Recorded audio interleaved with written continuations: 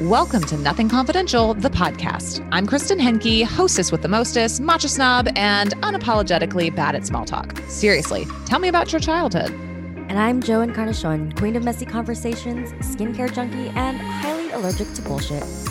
You are now entering a judgment-free zone where, together, we will navigate the vital conversations that lift shame and shift paradigms. Our deepest desire is to normalize rewriting the narratives women have been taught about pleasure, money, power, sexual expression, and self-sovereignty. So join us each week for unfiltered, raw dialogue that educates, empowers, and hopefully entertains, or at the very least, makes the hard topics feel a little safer. And oh, by the way, when we say women, we are speaking to humans who identify with their divine feminine nature, non-binary royalty, our sacred sluts, the matriarch in the rising, and those of us who are still trying to figure their shit out.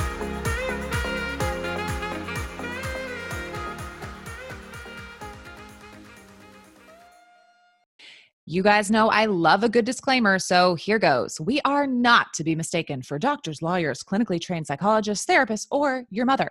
But we are someone's mom. If you True. think this date is going well, subscribe to our show. And community means everything to us, so make sure to tell a friend or like all of your friends.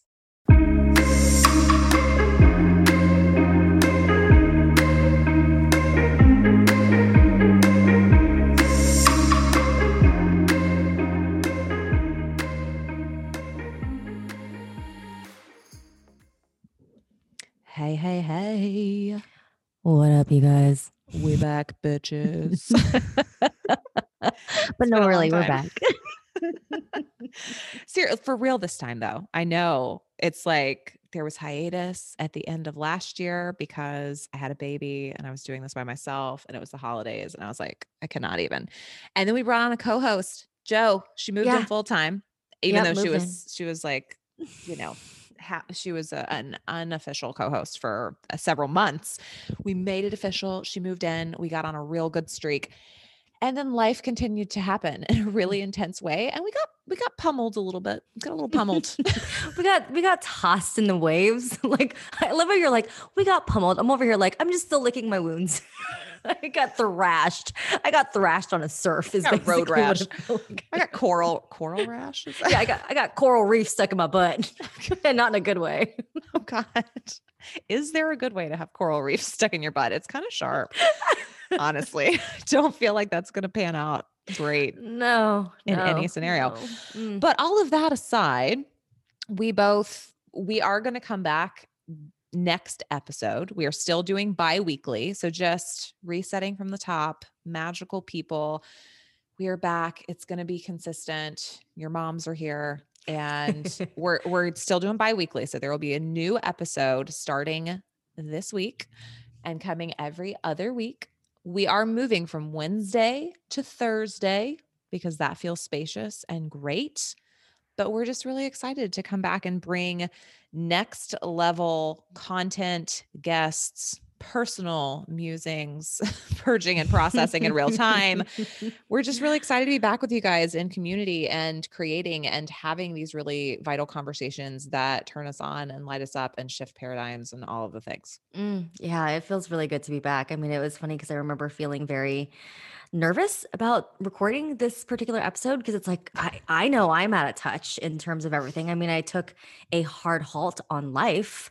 And so coming back, it was like, oh God, am I even gonna have words? And really just felt like we kind of picked up out of the last episode we recorded and shared, which I don't even remember when that was, to be honest. It was Lise.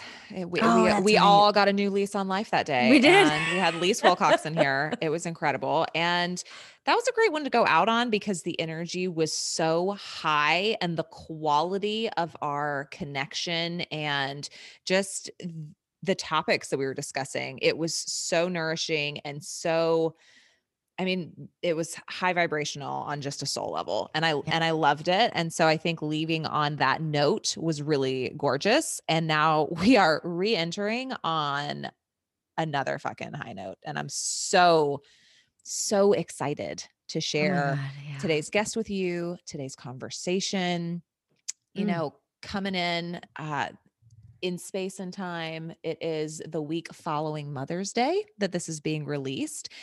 And I thought that was a really poignant moment to have this conversation. We are discussing the mother wound with the gorgeous Moshe Lahamela. She was just incredible. Her insight around this topic, which has been, it's coming more and more into mainstream, and especially in the self-development, female entrepreneur kind of space, it is being talked about, but it needs to be a global conversation. It's so important. It is something that impacts every single human walking around. And we talk about the difference between, and not even the difference, but the compounding impact of our individual mother wounds that, as she says many times over, are so specific to your relationship with your mother and the nuance and the layers of your personal story, on top of the collective mother wound that we're all experiencing all the time because it's based in patriarchy. Yeah, I mean, I loved how she broke it down in the different layers that it impacts all of us. Because when we take a look at just where we are culturally and society wise, and just who we are as humans, I mean, we are all impacted by the mother wound in some way, shape, or form because of the patriarchal system that we do live in and reside in and continue to breathe in. And so it is a deep unraveling of all of that. And I love this conversation so much because there was so much of even my own journey as a mom as we were kept on unpacking this conversation where I was like, oh my God, that, yes, this, yes. Can I keep on snapping silently as she's talking? Because it was just incredible. I mean, my whole body was tingling throughout this entire conversation. Well, it was, And oh, so sorry. no. And I mean, like, I'm still kind of on a high from it for reals, Yeah. Sorry. You breathed. You took a second to breathe, and I thought you were done talking. Yeah, I started in a really weird place because I'm very, especially when it comes to podcasting, even though we're so let it all hang out, there was a little bit of anxiety about having been gone for so long and feeling rusty and feeling just a little out of it, a little out of the groove. We didn't really have a kind of warm up combo or anything before jumping in with her. And the second she entered the room, the Zoom room, she just has a presence, and I mean this in the best way, an intensity about her and the way she speaks about this topic that I found myself so drawn in by her that I had such a hard time staying in a host seat. I had a hard time staying connected to the questions, kind of staying out of the conversation enough to guide or ask really thoughtful questions, because I was so into listening to her and looking at her that it was distracting. I would have to snap myself out of it to try to think of a good question, because Yeah. my brain was just kind of running in loops. I was just having all of these personal realizations while I was listening to her, and it was hard to come out of my own headspace in order to participate in the conversation. So I felt like I was having an interesting experience of watching the conversation from afar, but also being so in it that I don't know if that makes sense. No, it totally makes sense. I mean, I love that you put it in that way because I couldn't find the words for that. I was like, I just want to listen to you and Mhm. just continue to listen to you. I agree. I mean, I felt the same. I was like, I can't even, there is no hosting in this. Like, can you please just take the lead Mm. and really just speak from a place of pure, divine mother wisdom was what I felt. Which she did. I mean, Yeah. Moshe Tati is a life coach, but she focuses specifically on issues around the mother wound, and she designed her work to equip survivors of maternal neglect, abuse, and abandonment. And that was so clear in just, she really has an advocate's voice.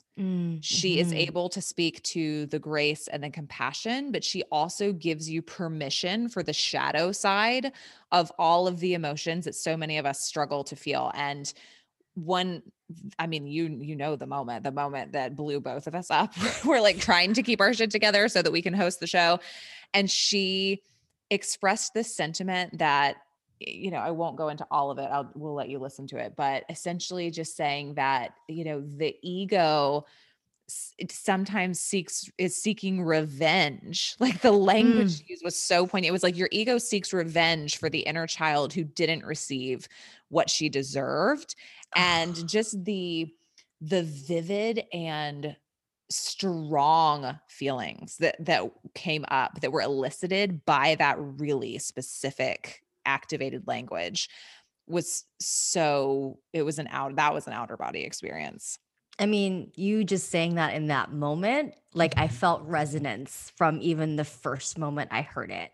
And it was one of those things where I just was like, holy shit, I don't know what happened in my body, but something did. Mhm. Something did. So I don't know. I mean, I mean, is there anything else that we should say? I think like we just need to To get let it everyone go. listening. Yeah. I mean, it's the typical I always feel like I have to do an admin note, housekeeping note. The Oh, yes. audio quality, so she is in South Africa. She was speaking to us at 10 o'clock at night while her kids were in bed, which was incredible. And we're so grateful to her.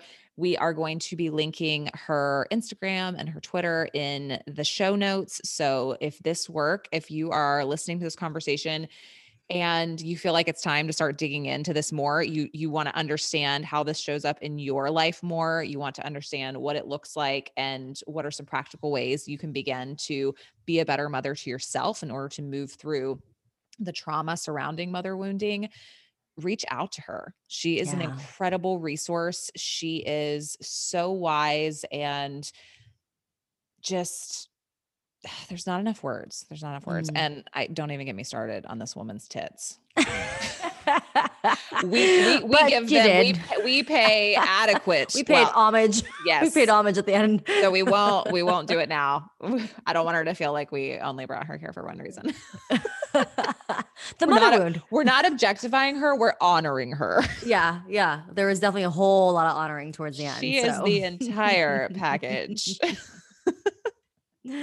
oh my God, you guys, it So was so good. she's a So goddess. good. I don't think we should I don't know if there's anything else to say. We love you guys. We're so excited to be back.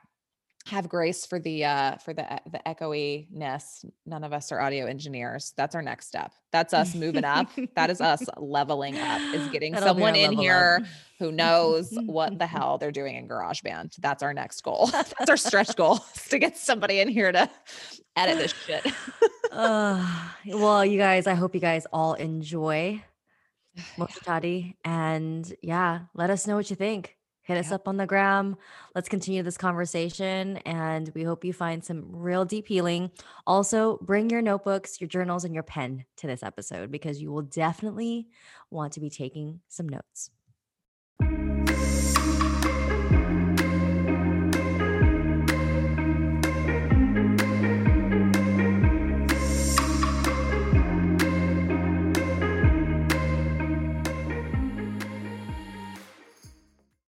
We brought you here to speak about a topic that is starting to become mainstream, especially in the personal development, coaching, self-help world. Yeah.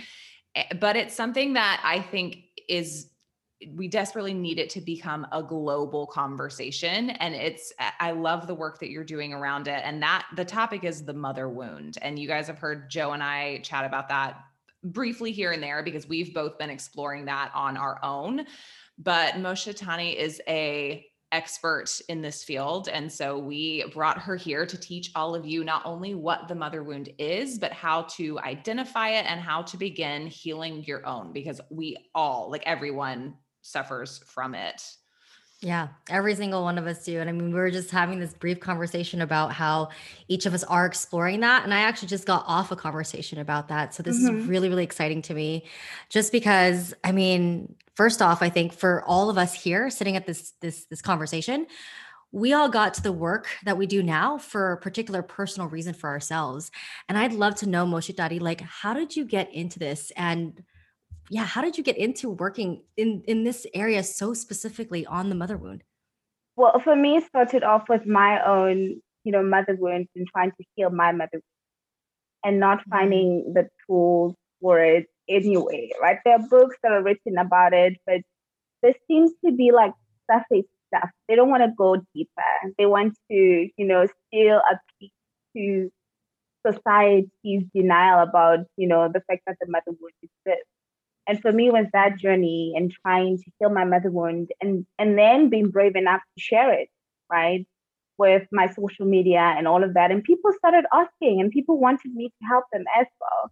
So that's just how the work was born. Like, oh, okay, so there's a need for this. People are seeing my story, they're seeing themselves in my story, and they're saying, how can I, approach my own mother? And then I had to do a lot of research on that. And then also just talking to other people, interviewing other people. What are you experiencing? And then realizing that this is not just something that's happening to me. A whole lot of people are suffering from a mother wound, and there seems to be the silence about it. And I wanted to just bring it to light so that people have that voice that says, well, I see you. I'm validating your pain. And, there's something that you can do about that. So that's basically how the work got to be born. It was my own mother wound, my own relationship with my mother, which was difficult. 4 years, right? And for the longest time, I was in denial about it. Obviously, because I wanted to idealize my mother. I wanted to, and that was sort of a coping mechanism for me. If I idealized my mother and I created stories of a happy childhood and all of that, even though I didn't remember much of my childhood because of the trauma, then I didn't have to deal with the pain of that relationship. So the awareness of that pain came with having to unravel so much. And that's just how the work began. It was my own healing. I feel like much of my work is about me healing myself, and then other people coming into it and saying, well, that resonates with me. And it got to a point where I've dealt with so many things, but I still talk about them because of the other people need them. And I know what it feels like to have been in a place where you didn't have the tools. So that's just how the work came to be. Yeah. That's amazing. I feel like the mother wound is one of those things that until someone explains what it is, like it's something we've all felt, but we don't have the language to describe what's been happening. Yeah. So would you mind, like, for the people listening that maybe this is the first time they're ever hearing of it, what is the mother wound? Well, for me, I don't explain the mother wound in one sentence because it's much more layered. That's one thing that I realized when I was healing mine. But there is the personal mother wounds. This is emanating from my relationship with my mother, the difficulties in that relationship, how she treats me, the abuse in that relationship, that sort of thing. That is personal to me. That is my personal mother wound. That is the pain that is caused by my relationship with my mother, right? And then there's the second layer, that is the cultural mother wound. This is experienced by all women, actually, from different cultures, because it is born out of patriarchy. How women are supposed to carry themselves in society, how women are supposed to see themselves. And we see mothers being the gatekeepers of that sort of teachings in their household. They're the first ones to tell us, comb your hair, no one's going to marry you, just tailoring us to that sort of patriarchal formed response for us to appease to the patriarchal society by tailoring ourselves to be, not too much, so we do not shatter that system. So that is the second layer. That is the social mother wound. That is the pain that is caused by just being a woman in a patriarchal society, because our culture is very patriarchal. Whether you're white, whether you're Indian, whatever, we are existing in a very patriarchal society. And then there's the ancestral mother wound. And this is now we're seeing, a lot of science around how trauma is passed down from one generation to the next.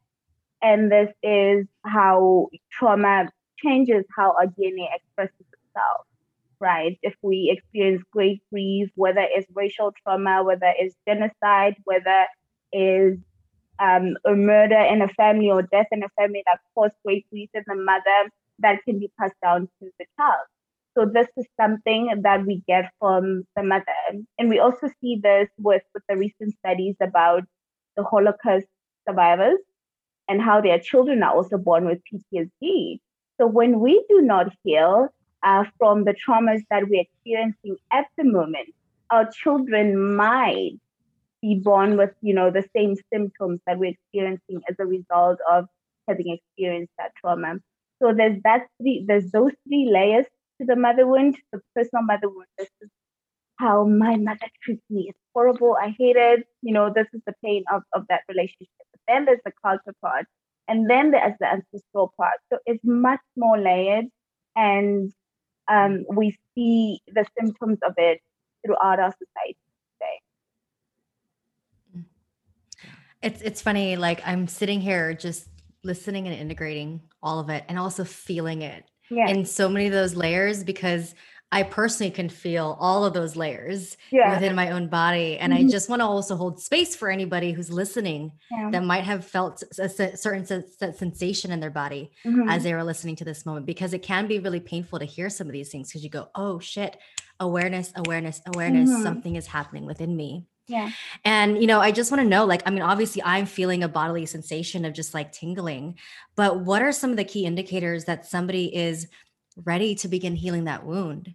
That is actually the first one. When you start hearing about the mother wound, or someone speaks about something and your body reacts in a certain way, it's showing you that there's something in you. Remember, even though we might forget the things that happen to us, our body remembers. It always does, and it gets triggered by different things. You could be watching something on TV, someone could be saying something, and your body just reacts in its own way, and you don't understand what is happening, right? So those body sensations, when you hear someone speaking about their mother wounds, someone speaking about their relationship with their mother, reading a text about the mother wound, that is one indicator that, it's time.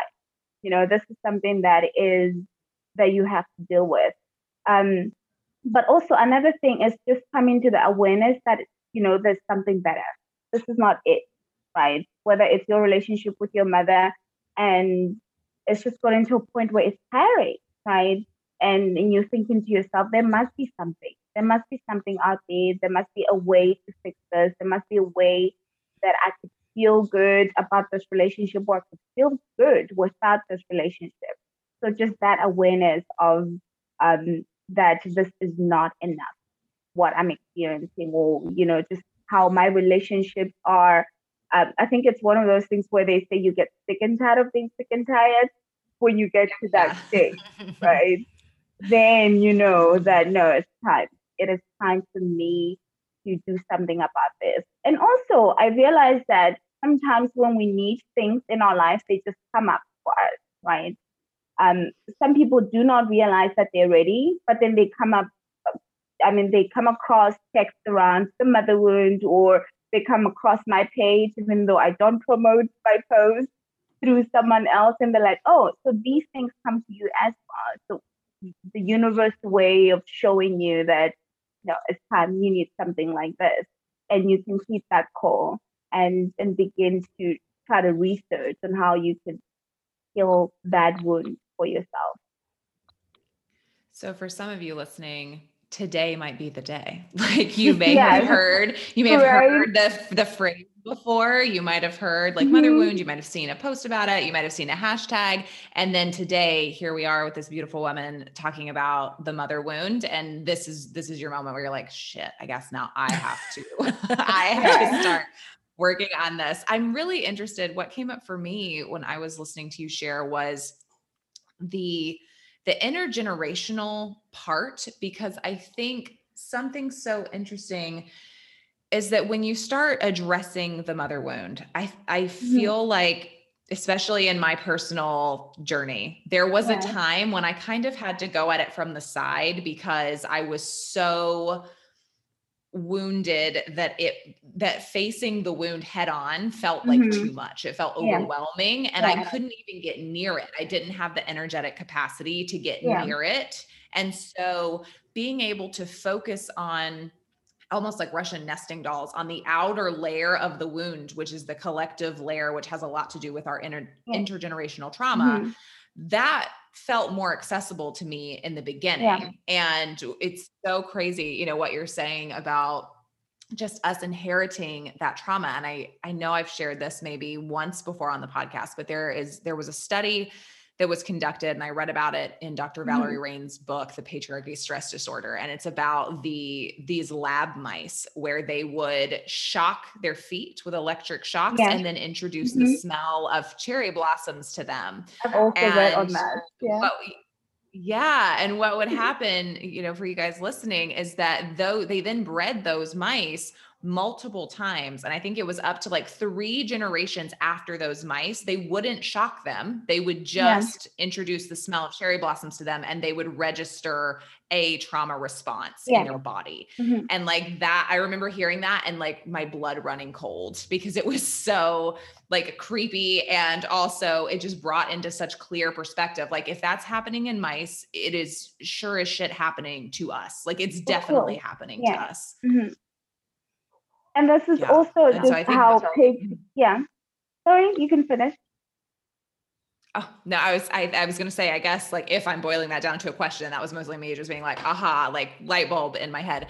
But also I guess boiling down to the question, when you're working with your clients around this, helping them move through their individual mother wounds, in what way do you focus on? Like what types of things do you focus on helping them resolve in intergenerational trauma? What does that work look like? Well, first I would have to hear their story, right?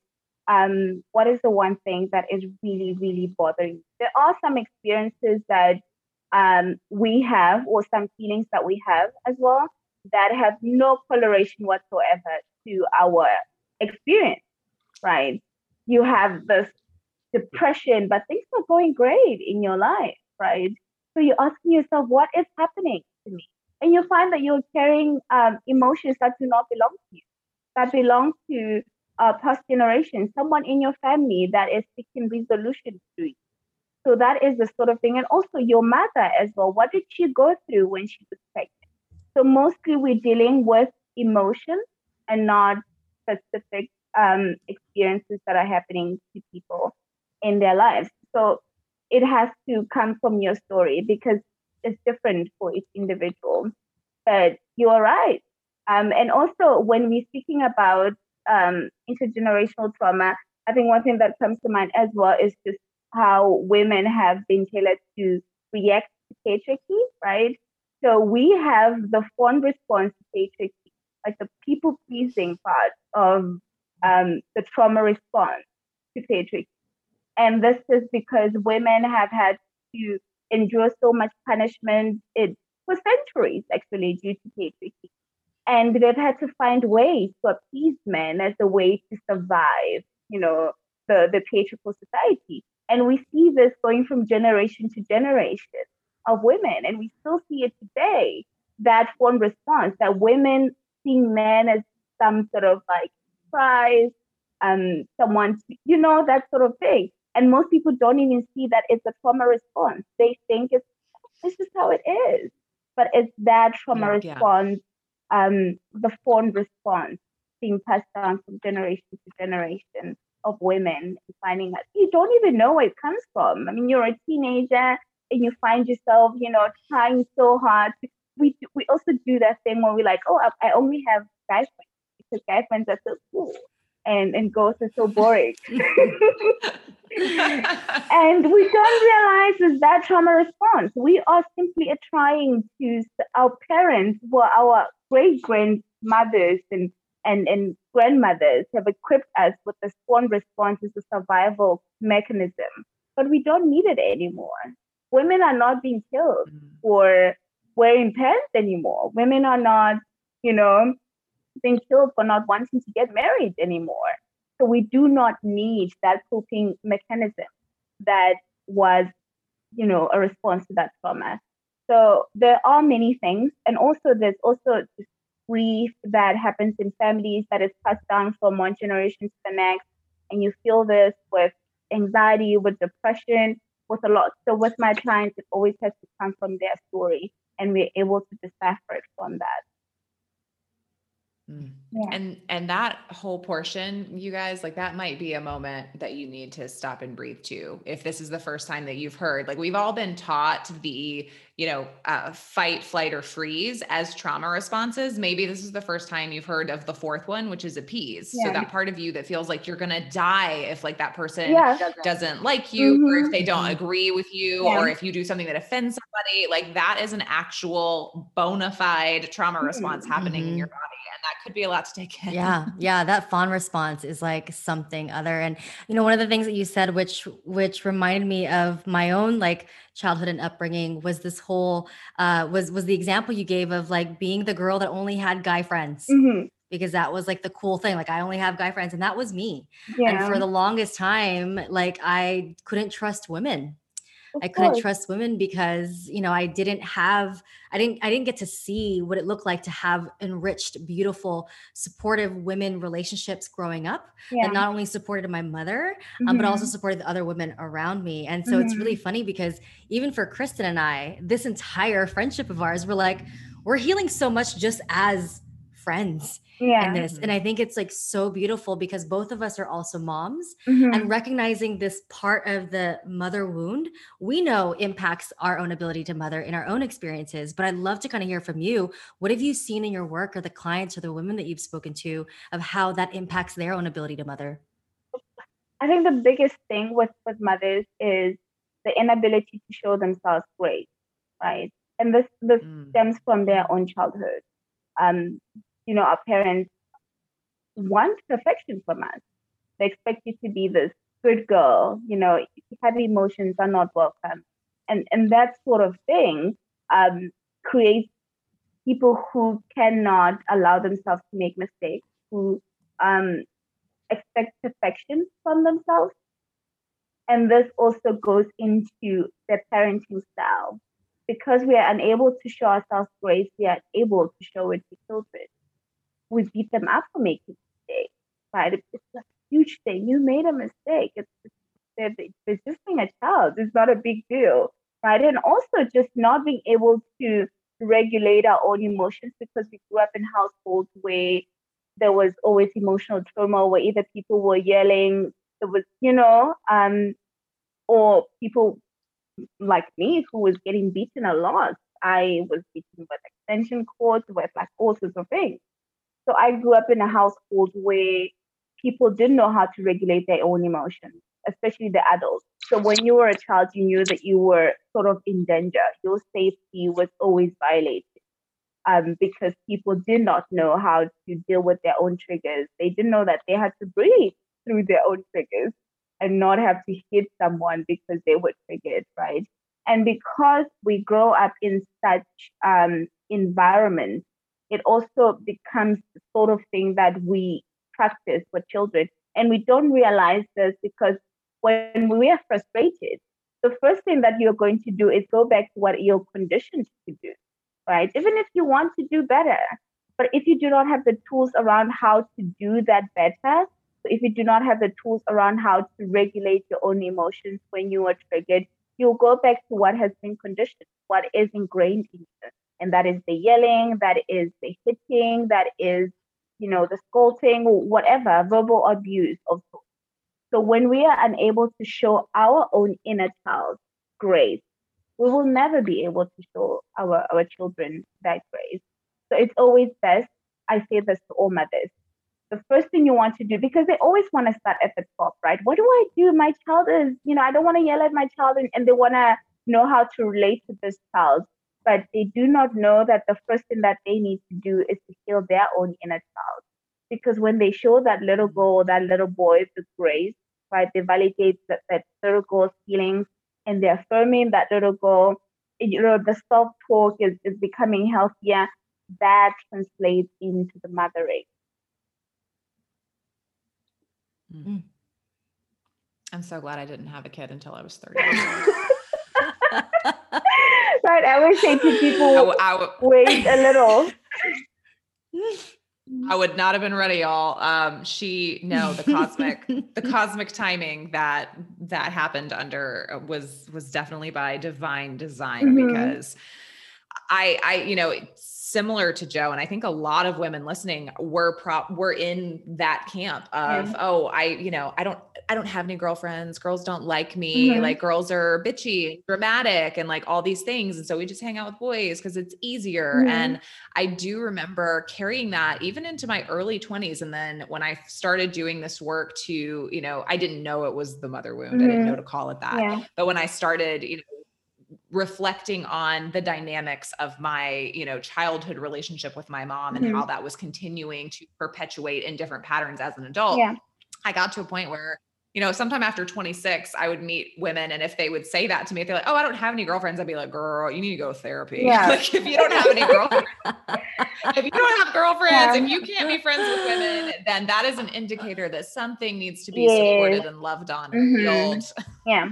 But you did not have a mother figure that showed you or modeled a healthy, sort of female relationship, because your relationship with them was not healthy, right? And you carry this mistrust and even anger towards women. I don't think many of us realize is how our ego wants justice and sometimes revenge for our childhood traumas, right? And we see this. We're both like, hold on, let's just shake that off a little bit. I'm like, we got to go back. You said the ego wants justice for what that little girl didn't get, and that comes out as anger, like really intense anger. And it also comes out as misplaced blame, right? Your mother's to blame. She was the one that didn't do the work or didn't know better and didn't treat you better. But it becomes the women in your life's problem now as adults they are not to be trusted. I can't trust them. They will never reciprocate to me what I'm giving to them. But what you were saying is I did not have any of that with my mother. And it's just your ego saying we need justice for this. These women need to pay, right? They can't be trusted. You shouldn't even treat them right as well.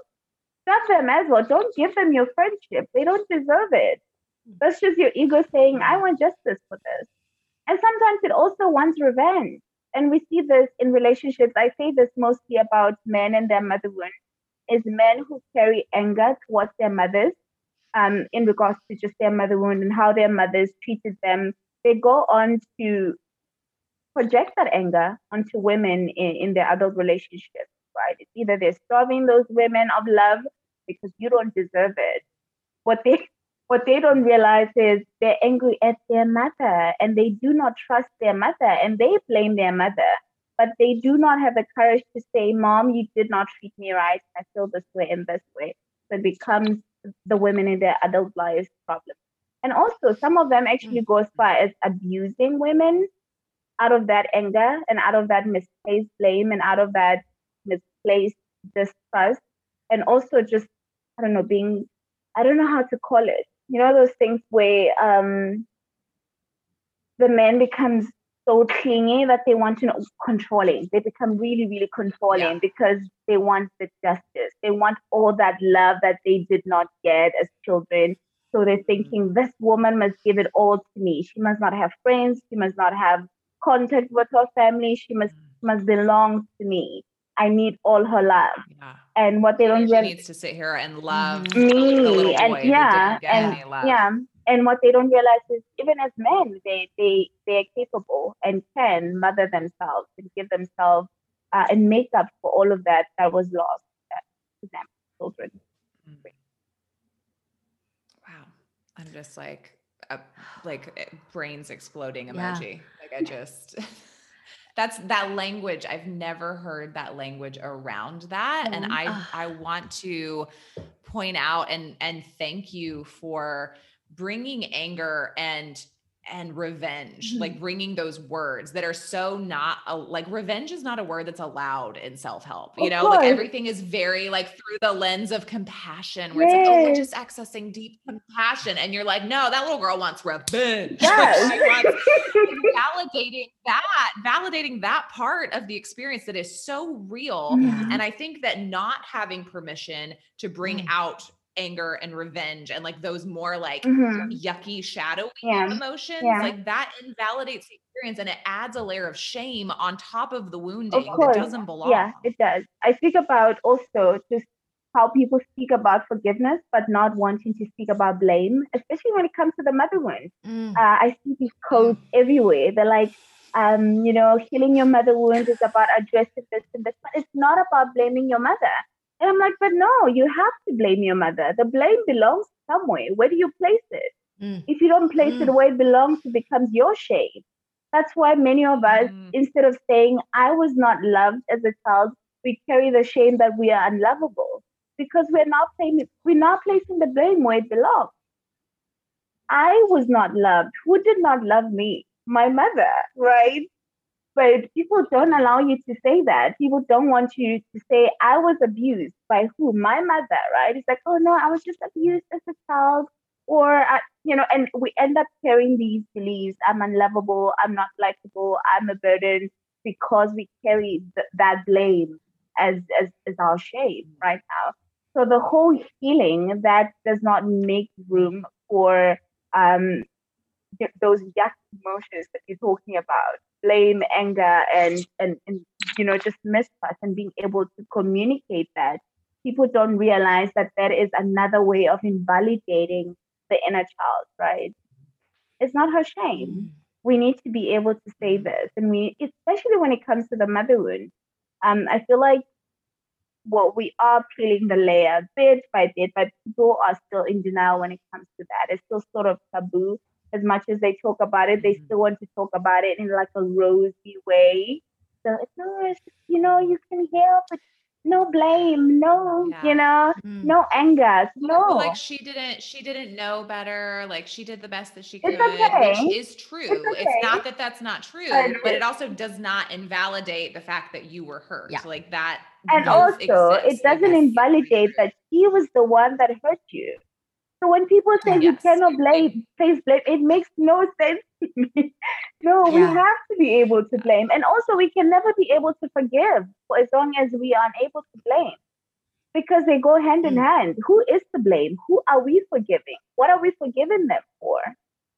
That is placing the blame, and we should be able to make room for that.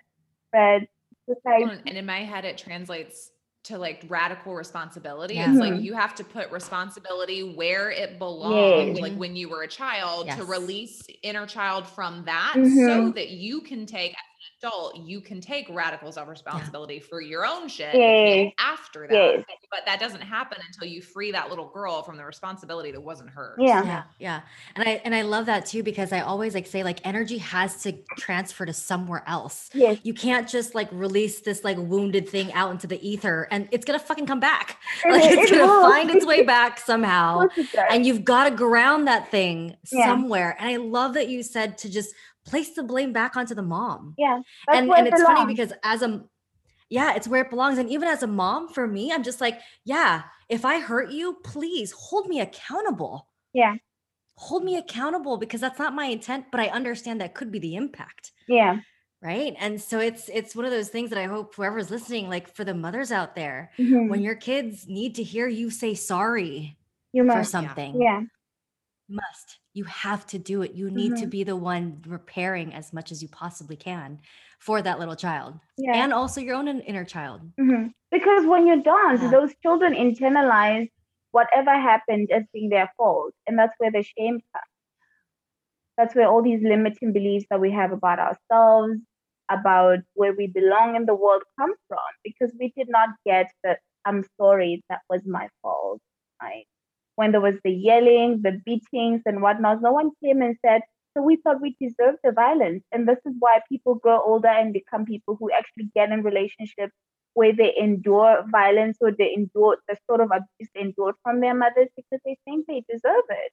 Because no one said, no, that's not your fault. And I reacted in a way that was disrespectful, and I'm sorry. And that's sort of just prime us for this continuous abuse in our adult life. So we should be able to express those emotions, and we should be able to place them somewhere, or else they just, like you said, they just come back to us. Boomerang. Boomerang on back. So many good things. There's just so many things that are just being shared, and so many things that like just remind me of the healing journey of my own self. I mean, Mm-hmm. some of the things that you stated, I mean, I was beat up by my Mm-hmm. parents and by my siblings. So I had literally two parents, two parental figures in my household Mm-hmm. beating me for about 4 years. And it was really, really difficult. And it took me finally taking control, calling the cops, my brother, and actually getting my safety back by pressing charges on my Yeah. brother so Mm-hmm. that abuse would never happen and continue to happen. And for me, I remember in my own healing journey early on as a teenager, the first thing that I had to do with my therapist was to actually place the blame on my family Yeah. and place the blame on my parents and say they were not the ones that kept me safe. Mm-hmm. And that happened for me at like 16 years old, but there are so many people who are still out there trying to figure out how to heal and what to do and how to actually recognize that. Like, what are some things that a person can do in the immediate moment to just, I mean, for lack of better words, but to mother themselves in a way that they weren't mothered before? Well, you have to, like you said, we have to validate that inner child. I think that's why you started with Mm. placing the blame, because that's where the healing starts, when you recognize that it wasn't your fault, right? So we Mm. have to place the blame where it belongs. That happened to me. I was a child. There was no way I could have defended myself. And also, I was a child. I didn't know any better. I was just trying to, um, you know, see how the world works. I was curious. I made mistakes and I was punished for those mistakes. You know, it's not because I'm a horrible person. Many of us grow up thinking we're inherently flawed or there's something wrong with us because we got beat up for literally the smallest things.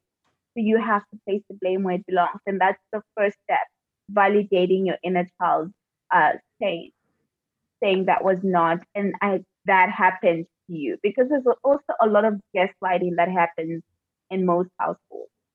In my household, my mother would do something or say something to me, and I would cry, and my dad would come in and say, "What's wrong?" And she would deny that, like it didn't happen. And it used to cost me so much pain, and also just self doubt. Also, am I making things up? She knows this happened. Why is she saying this to me? So that whole lot of gaslighting and invalidation that happens, you feel that by starting to validate your inner child. And you can start doing this by having a photo of yourself as a child and put it somewhere you can see it and just say something kind to that child, right? Or you could just start by saying it's not your fault, not your fault. I know this happened to you now as an adult, taking space for that child and holding space for that child, because now you have the capacity. As a child, you didn't. There was nothing you could do. You didn't even have the emotional capacity to deal with the sort of things that were happening in your life. Never mind healing. There was no way that you could have healed, but now you can.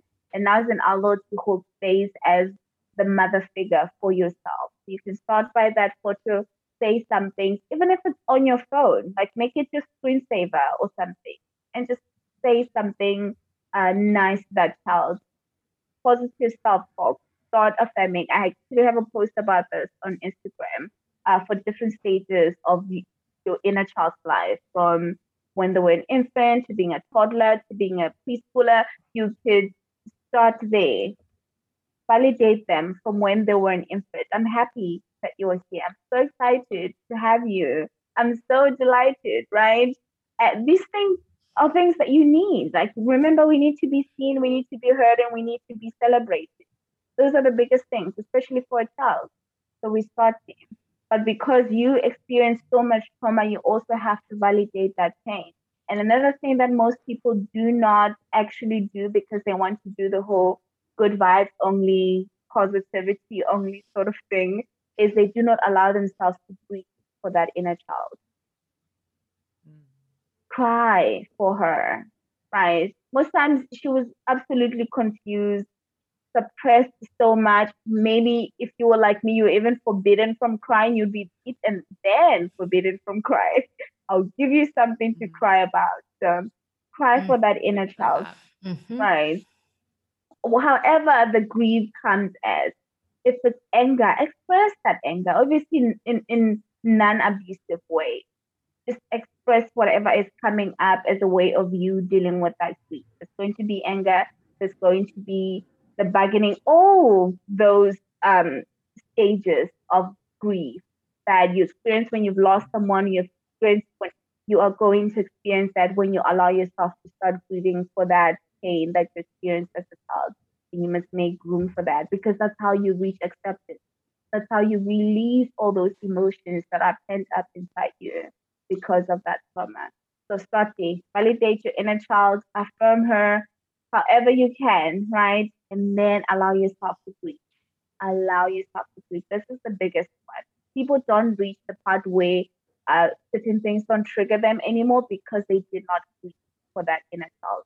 They did not release those emotions. So those are the three big things that you can do at the moment, instantly.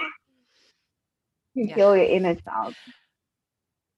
I know for me, something that has been really prevalent, lately, especially as I've become a mother, is that I didn't really have the opportunity or even some of these tools, before James was born. And when I thought of comforting my inner child, it was normally about bodily safety. It was always about security, because a big part of my childhood trauma was, being poor and like having the lights shut off and like not knowing where food was going to come from and things like that. And just like feeling the stress of that, even if things weren't always that dire in the moment, it was like the stress of that and having it talked about, where it was like, ooh, it might be a real possibility that you guys don't eat today. Even if that wasn't true, it was just this like constant, like, oh my gosh, like I have to be like secure. Anxiety, like a lot of anxiety. And so I think before I became a mother, all of my inner like mothering was around like feeling secure, having enough, that kind of thing. And now that I have my daughter, James, I have the beautiful opportunity where she will be doing something. And I have this almost like bird's eye view where I can see her doing something that reminds me so much of me. And I like on one side of my brain, I can like see the scenario playing out, me as a child and how it was handled. And then I can see her, and I just see her in all of her pureness and all of her light. Like, she's not difficult. She's not rebellious. She's not any of those negative things that were said to me about me. So I have the opportunity to not only validate her, like in that moment, I'll be like, oh, you're expressing yourself, like way to use your voice, kind of like, as long as you're not hurting anybody, destroying property, like you are welcome to like emote all over the place. But then I will take a moment for myself, like after she has been comforted and taken care of, it's almost like an internal dialogue where it's like, you are not difficult either. Like you were not difficult at all. You were just like her. Yeah. You were just like her. You were just expressing how you felt, and like that's okay. That is where the grace comes from. When you start giving yourself that grace, that you know what, I was just a child. I was being a child, like all children should be, curious, energetic, want attention and all of that. And when you give that yourself that validation and that grace, then it overflows into your child. You cannot in any way be what your parents were to you, because now you're gracious to yourself. And our parents were not. They did not give themselves that sort of grace. And also there's a lot of things that were involved in this sort of their lives. And also when you speak about poverty, I think about also the fact that I grew up in poverty, and there was a lot of stress in that. And I think about how emotionally unavailable my mother was when I was a child. I felt that she hated me, that she didn't want me there. I felt that in all of my body, that I did. I remember when I think about me as a 6-year-old or 5-year-old, I think about, just this child who wanted to avoid her mother because I just felt like she didn't want me. Like she hated me and she didn't want me anywhere near her. And now I recognize, because one time I had a conversation with her, and I was like, wow, you were so something else when when I was growing up. You were just not there. I didn't feel your presence. And she would say to me, and she said this to me in passing, because she also has a whole lot of trauma of her own, which obviously does not mean that I have to endure their abuse. I also have to look out for myself. But she said to me in passing, and she says, well, I honestly felt like a paper, like a piece of paper. That's how she describes it. She was not even present within herself. She there was just so much going on. She had children young. She didn't know what to do. She was unemployed. My dad was just having the time of his life, even though he was working sometimes, he just not come home. So there was that stress as well in her life that was contributing to her being unavailable for me. And also, I suppose, not knowing what to do with me, right? And that translating to me and me feeling that I wasn't wanted, but also just that sort of pattern continuing. I think we just, when there's a break in the flow of love in the mother-child relationship, when the mother does not put in an effort to reestablish it, right? It just continues. And I feel like with my mother and me, it just continued well into my adulthood, and it hurt a lot. And I made excuses for it, and I tried all sorts of things. I felt like it was my responsibility to make that relationship work. If I could just give more, if I could give more money, if I could, take care of my siblings, if I, and it just didn't happen for me. And got to a point where I was like, okay, I'm done. Yeah. Well, and that brings up this is the last question from me, and then we'll go into our end of the show fun that we like to have with guests. All right. Unscripted, but totally safe. Don't worry. But just around this, I think a lot of women who have experienced, or anyone listening, men, women, like as you now know, like we all experience the mother wound, however our dynamic with our mother was, whatever needs were not met, like those come back to haunt you until they are addressed. But for so many who still have, maybe they still have their mother in their life, and maybe they're getting this awareness. And I know that I definitely went through a period where, when the anger was present, there was a part of me that really badly wanted to hash everything out with her, like directly. Like I wanted to be confrontational about it. I really wanted to be, and I realized what I wanted. I wanted her to validate my pain. Like I wanted her to validate what she did is what I wanted. I never got that, obviously. And I tried that in several different ways, and it never quite worked out. And so I think the question that I'm wondering, on behalf of everyone who's listening, who hasn't navigated this, like, how do you, determine kind of like what is yours to heal, and like what needs to be healed with your actual mother, if anything? Like, is there any part that needs to be addressed with the other person, or is this like completely, this is something everyone should be able to handle or like do on their own? The mother doesn't actually need to be a part of it. Well, most people are not going to like this answer, but it all lies on you. I also tried. I also tried. Medical responsibility, maybe. I also tried the whole, I'm going to bring it up with my mother, and I was naive. I thought, she's going to be welcoming to it. This is a good thing. My child is healing.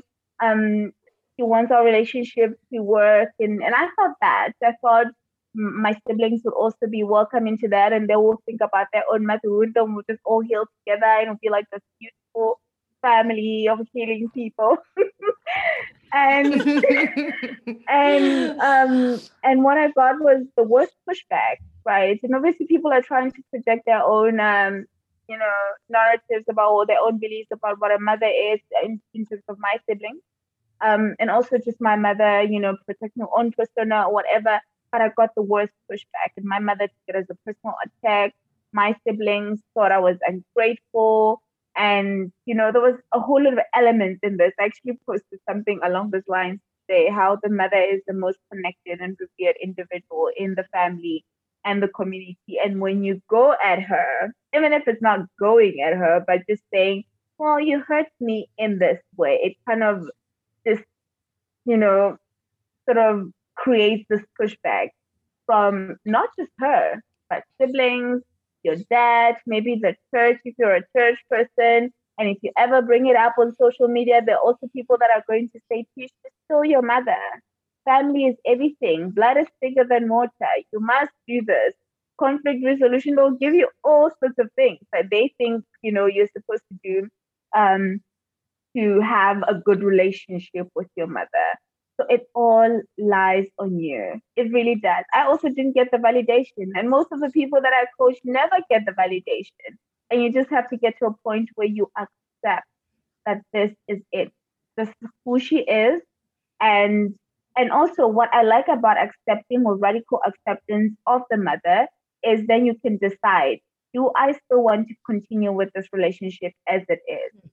Right? Because when you still have the hope of maybe getting the validation or the hope of the relationship working out in some way, you get stuck in this loop of, giving so much of your energy to her, whether it is, asking her all sorts of questions.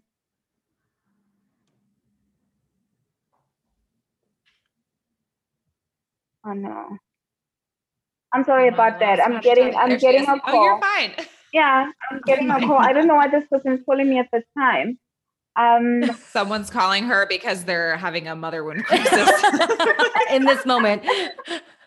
Hang up, Jody. We're still talking to her. So yeah, most people don't get the validation, and you take your power back. And I always say this: you take your power back by accepting your mother as she is. Right? If she decides one day to do her own work, and she comes back to you and says, "Well, I got this realization, and I'm sorry for this," that's great. But most people never get that, right? And you have to make peace with that. But you know what? I'll be okay. Whether it comes or whether it doesn't come, I'll be okay. I'm radically accepting her as she is. I'm taking all of my energy back to myself because you're going to need it. You're going to need all that energy, the one that you were given to your mother, for you to be able to then heal your mother wound. So radically accept her. And if it means setting boundaries with her, limiting contact, or like me, just distancing yourself, do whatever feels good or it feels right for you, right? Because you are going to need all that energy that you're giving to another. You're not going to get them. You really are not.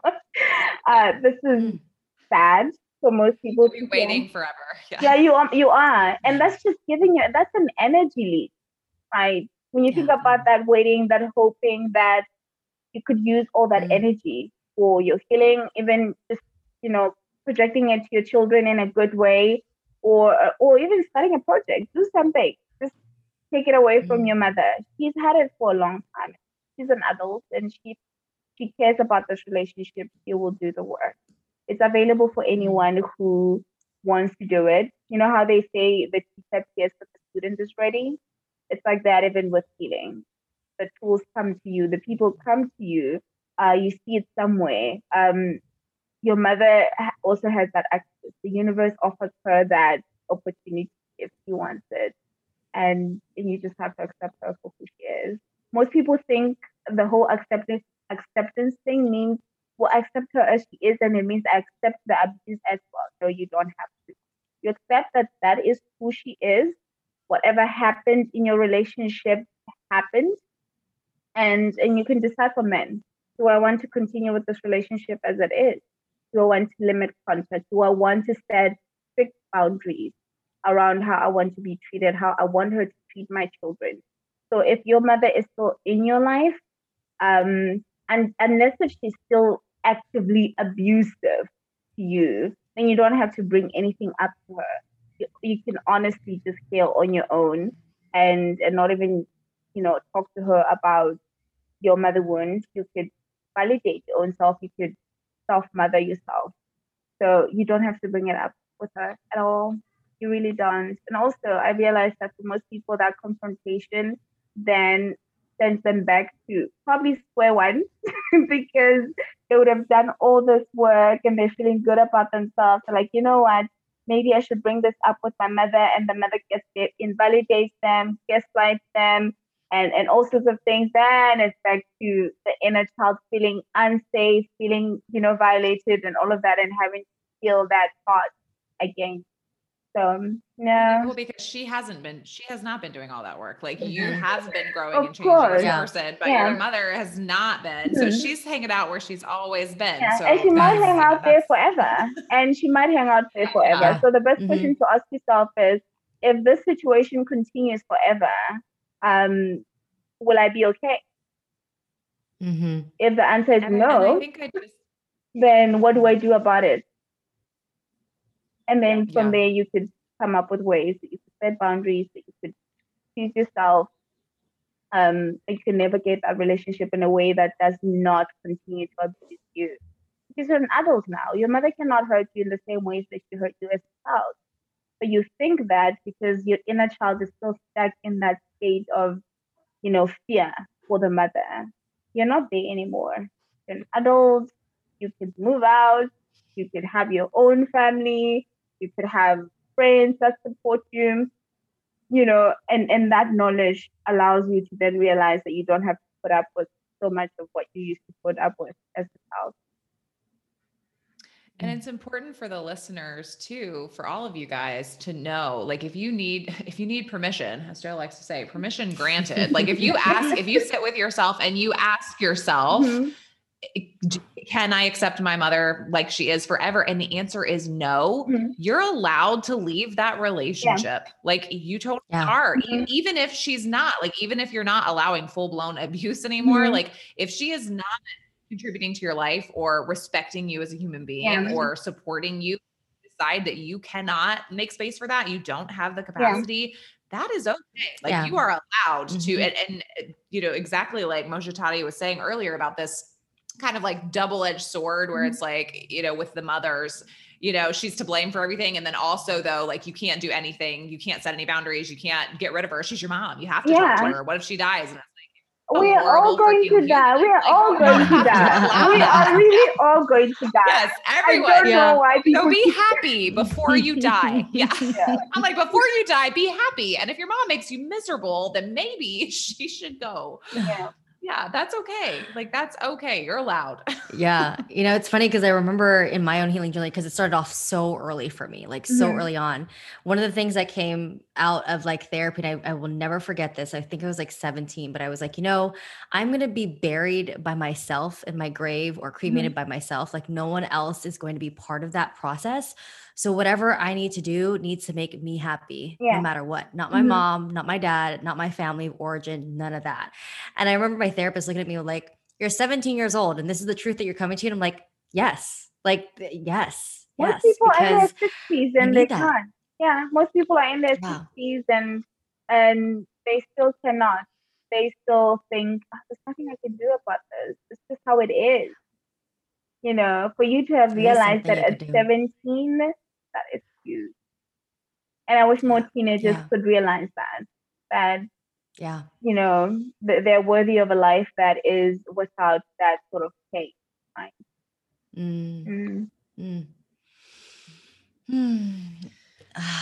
Deep breath. Everybody shake it out. Discharge. Yeah. I mean, I love what you just said there at the end of just that you are worthy of a life without pain. And without suffering. Because I mean, every single one of us are deserving of that. And I think so many women believe that their life cannot be filled with pleasure and joy. Yeah. And that is part of our motherhood. Yeah. Oh, that was so good. Kristen, do you have anything like? I think just space, space, and so much gratitude. We always end the show with like a fun thing that we do, but I want to take a moment to just acknowledge the amount of mic drops and hard truths and love and compassion and wisdom that you have brought to our space and into our lives. Like you've said things on this topic that I haven't heard before and have definitely given some frames that have ignited like a new level. It's like the next level of healing, like even for myself personally. So thank you so much. Well, thank you for that light. This was so much fun. Yeah. I was like, I'm going to talk to two people. I'm used to talking to one person. Well, we still have some fun left because we always like to lift things up with just a little bit of fun. And I personally love like conversation cards. They're a thing here at my house because when I'm raising two other younger women, we need to be in conversation constantly, and I want to know what's in their actual hearts. And so I pulled this from a game called We're Not Really Strangers, and we've got 2 questions, and we like to just kind of go around. Okay. We'll ask you them first, and then we'll answer the same questions as well for ourselves. All right. We have not studied them in advance, so we do not have prepared. I doubt that, but okay. So I don't have time to study in advance. Yeah, we're busy healing our mother wounds because it's really complex and multi-layered. So you didn't have time for this. Okay. No. You. So the first question I've got for you, Moshitari, is who is a woman in your life that inspires you to be a better person? And why does she come to mind? Let me think of one. I'm not thinking about a woman. I'm actually thinking about someone who is 17. Why is this weird? Right? So my little sister. No, she can be a woman. Yeah. No, I'm not thinking about like she's a young woman. A young woman. And well, I like this particular child, or for a child, because she's so true to herself. I like this child because She's so true to herself, right? I didn't have that sort of confidence when I was her age, right? And it sort of inspires me to also just be confident in what I do. Because with the motherhood as well, I mean, it took me time to start sharing about, the things that I know, the things that I found out in my journey and whatnot. And she was one of the people that said, "Oh, you're really smart. You are so, so smart. Just go for it." And also, I like that this kid holds on to her energy. Those people that don't allow you to come and either gossip about other people or drive them into sort of your turmoil and what's happening in your life. And I always say to my other younger sister, I'm like, this one is like from another dimension. She's here to save us, that sort of thing. So I love her for that. I really, really love her for that. I don't know why she was the one that came up. I know a lot of really good women who are doing amazing things. But this child. That's perfect. That child, that woman child, she's perfect. Yeah. How about you, Kristen? Oh, it's so funny because even as I was sitting here, like rereading the question and on the tail end, I don't know if the answer would have been different a different day, but my best friend, Nicole, comes to mind. It's so funny. I love her so much. It makes me cry to even talk about her. I just love her. She is one of the first people. I mean, I met her right around that time when I was really like getting serious about my radical self-responsibility and kind of getting on board with the self-development, self-growth, like really starting to understand when I felt like I was making connections. And she just embodies so much grace and so much compassion. Like we used to work together. That's how we met. And they used to joke and they would say that we were a team and like Nicole was the velvet bag to my hammer because I would just come in like wham. And she softened me so much, but it was because she just gave me the space to just be me. And she just loved me. Like it still does. She's still here. She just loves me so much, even on my wildest, like most unhinged, like roughest, just crassest day. She's like, "Oh my God, you're so beautiful. You're just so smart." Like she just calls to the best parts of me all the fucking time. Like even when I can't see them, she just mirrors that back to me. And I just, I fucking love her. I love you, Nicole. We all know who's getting a text message after this podcast. I'm just going to let her listen to it. I'm going to let her find it. I'm going to let her find it in her car. I'm not going to say anything about it. Oh, I love that. I love that. It's funny because for me, Moshitari, when you were saying this like 17-year-old, my daughter is actually 17. Yeah. And she is the one woman in my life that like inspires me to be a better person. Why are we all crying every single day? Sorry. And Guys, don't make me cry.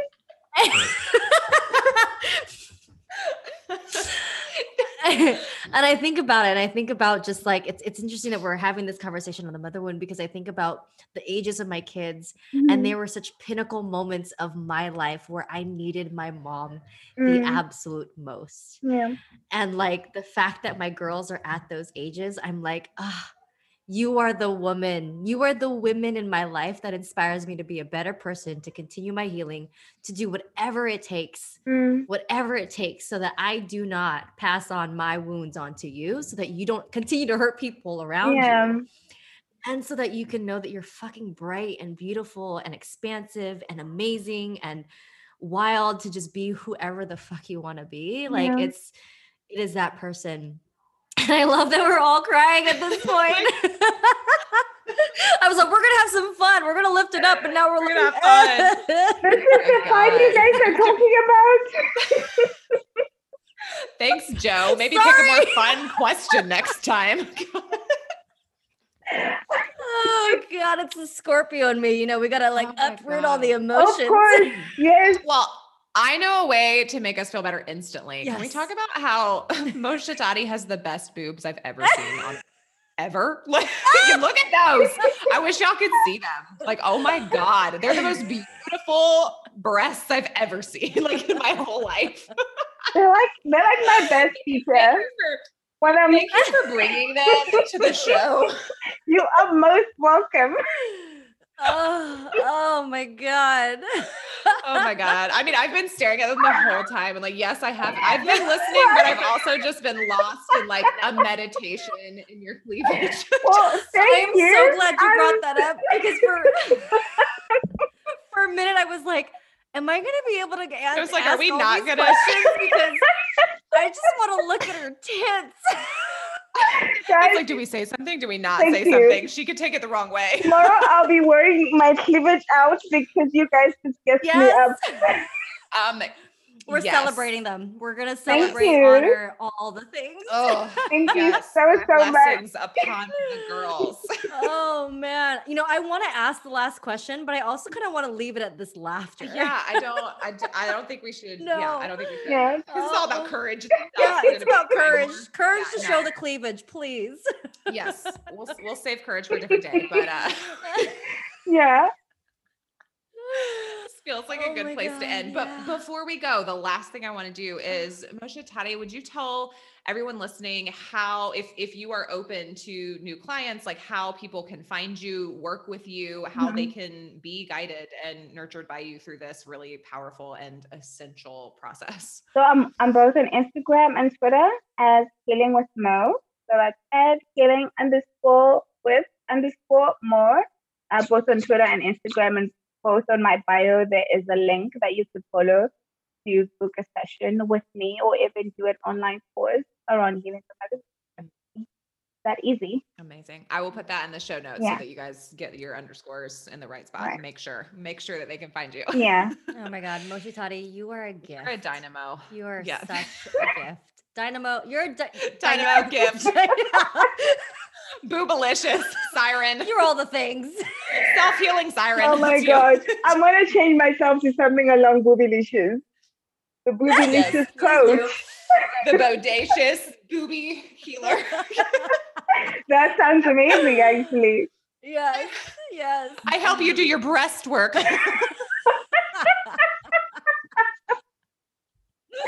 Oh, you got jokes, Kristen.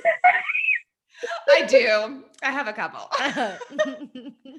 Pun fully intended, you guys. Oh my God. Okay. Well, we're obsessed with you and with your work. Again, just there's really no words. We're not going to keep going because it'll get obnoxious, but thank you. Thank you from the bottoms of our hearts and the tops of our tits. We just grateful. We're so grateful. Thank you for having me. My tits love to be here. Love it.